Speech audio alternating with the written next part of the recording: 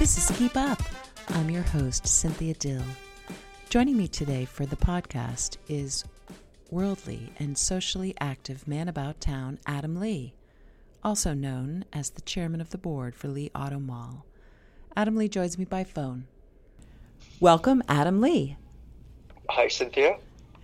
Well, it's nice to be here. Well, thank you so much for taking time out of your busy day. Adam Lee, you are a philanthropist, a political player, a civic leader, husband, father, among so many other things, but you also sell cars, and your Lee Auto Mall in Topsom has sold me my last two cars. So if you don't mind, I'd like to take a few minutes and talk about cars. Is that okay? Sure. Well, first of all, I have to say that I travel all the way from Cape Elizabeth to Topsom to have service because I love the donuts, and I get a ride by, it always seems like a lovely older gentleman, to the Topsom Library and do work while my car is being serviced. So I'm a big believer in Lee Auto Mall. I just want you to know that. Well, thank you. We appreciate that. And I have to confess, we've since the pandemic, we've gotten rid of the donuts. Oh, that's too bad. I know. I think we can probably bring them back, but we were advised not to have food or coffee. Oh, I think, I seriously hope that you do whatever you can to bring the donuts back. You could have some really angry customers on your hands. Yeah, people seem to understand, but anyway. No, I'm just kidding. So another car question. What are you driving today? I am driving a Tesla. Oh, good. So how does driving a Tesla make you feel? Good. I like the car. I'm not people always think this is kind of funny.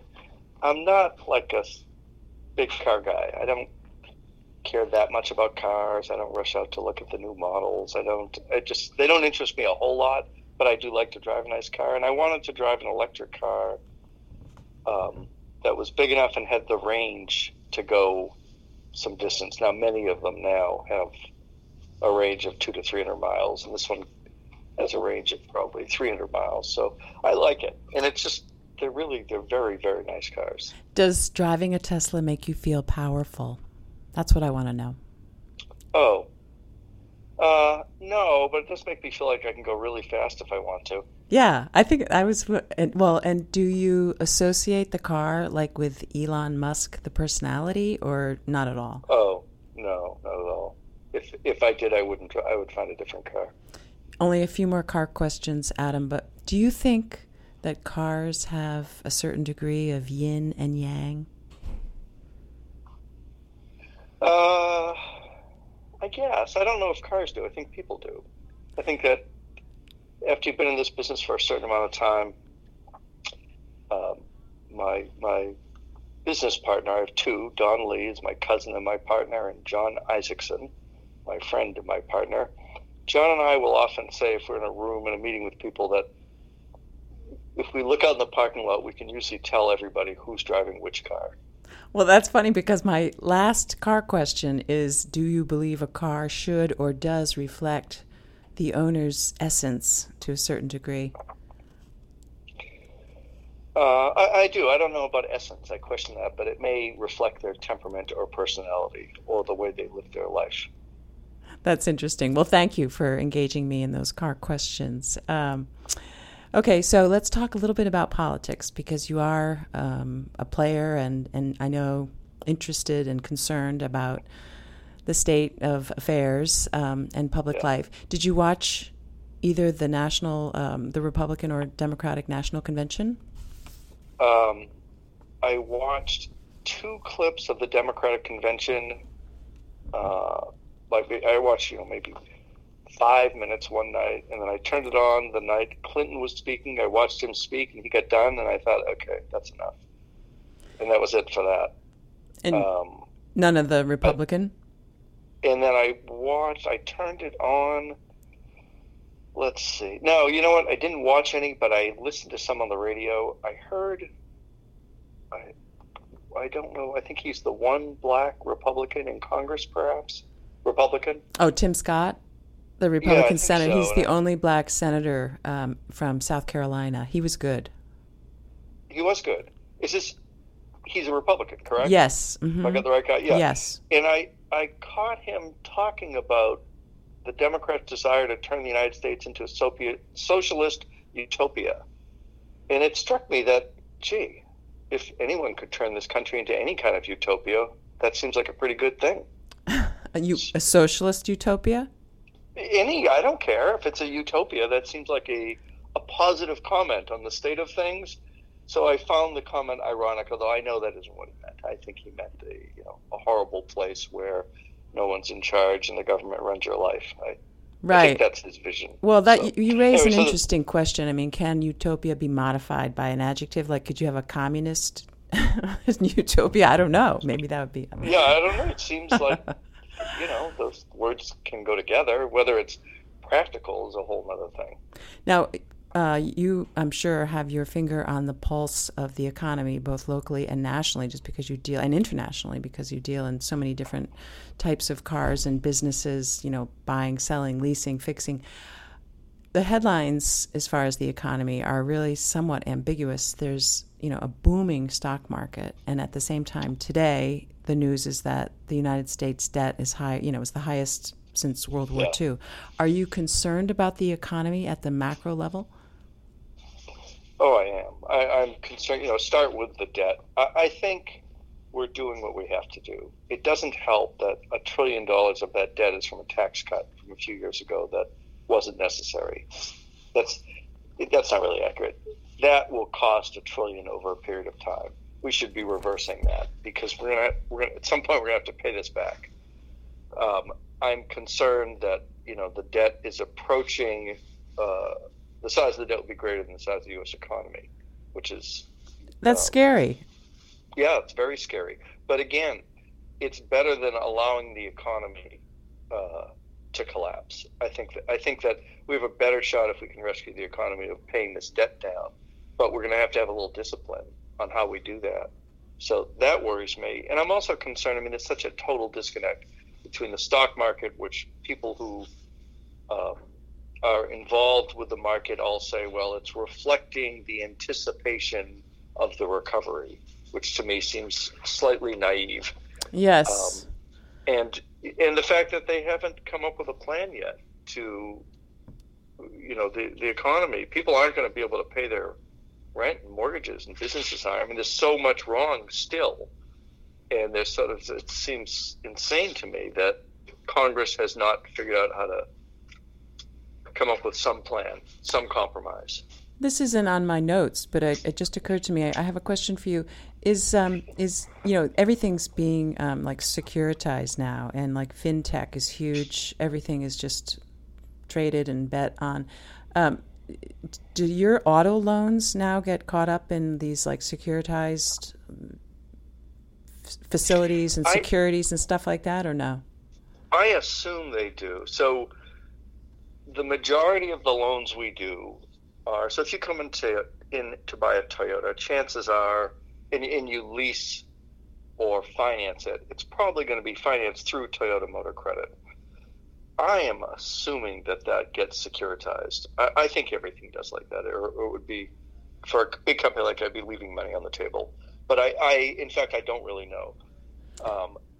Then we do some loans. It might be through Chase or some various banks that aren't car companies. And it seems rare that anybody holds on to any kind of loan, whether it's a mortgage or a car loan. So I'm assuming they all get securitized. Now, why? I heard your interview with Marty Groman, and you're talking about immigration, and you've talked about that a lot, I think. Why is immigration an issue that you care about? Well, I think on so many levels. My grandparents on both sides were immigrants. They escaped Eastern Europe. They came here before there was any sort of rise of Nazism, but there certainly was anti-Semitism. And this country welcomed them. And, I'm sitting here today, chairman of this chain of car dealerships, because my grandfather came here and sold pins and needles, literally, stuff off a cart, and eventually started the car dealership.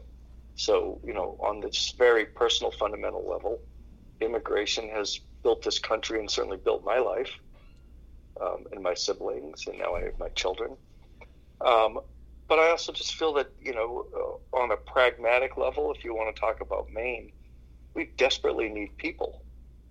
And there are people who want to come here, who are working, who, want to build a life. And I feel like we should welcome them. This isn't to say we don't have standards or rules or, that we're not cautious in who we welcome. That it's consistent. We can do everything, I believe, if we decide that's what we want to do. Do you believe that Senator Susan Collins, a Republican who's running against Sarah Gideon, do you believe that Senator Collins is a Trump enabler as charged by, generally, I would say Democrats, not all Democrats, but that's one of the general charges? Yes. She's not Lindsey Graham. She's not Mitch McConnell. She's not. But my answer is yes. She has supported him. She has, because she has always been incredibly cautious, not spoken out at times when she could have.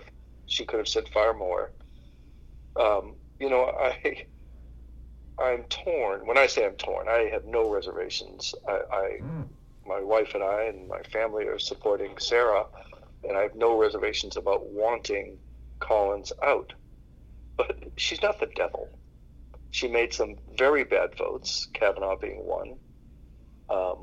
But she also made some good votes. And she's one of the few people, well, I think, in fact, she is the only person that has shown up to make over 7,000 consecutive votes, never missing one.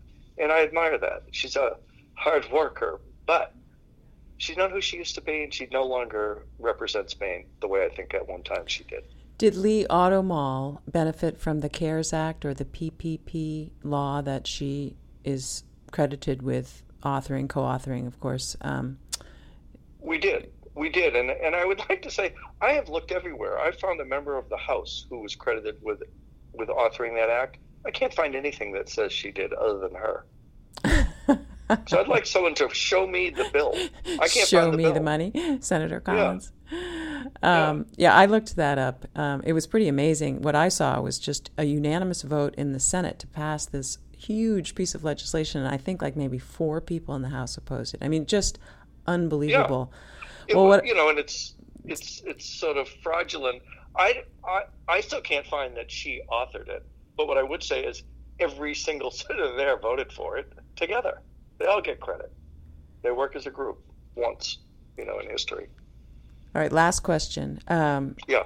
Well, or they're connected. Why do you think America has become like pickup truck nation?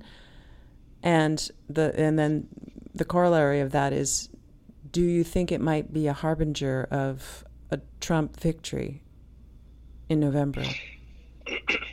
And the pickup truck nation you are using to describe his supporters, not the fact that everybody's buying pickup trucks. No, but I see pickup trucks everywhere, and I did check it out. I mean, aren't like 70% of auto sales? You know better than I, so please tell me if I'm wrong. It's a number like that, 68%. It's a huge number. But I think it is possible that it's a harbinger of his winning a second term. I don't want him to win. I have said up until recently that I thought he was going to, and then I recently just started thinking, things are looking so grim, and his performance with the pandemic has been so bad that it's hard for me to imagine that he could win in this environment. But we still have the debates. That's the one. Yeah, we have the debates, and I think it's hard to. Well, I don't want to say bad things about the American public, but they've elected him once, and I'm afraid that people might be willing to do it again. Well, Adam Lee, thank you so much for your time today and for all your public service. I hope you come back on the podcast again soon. I would like that, Cynthia. Thank you for calling. Take care. Okay, bye-bye.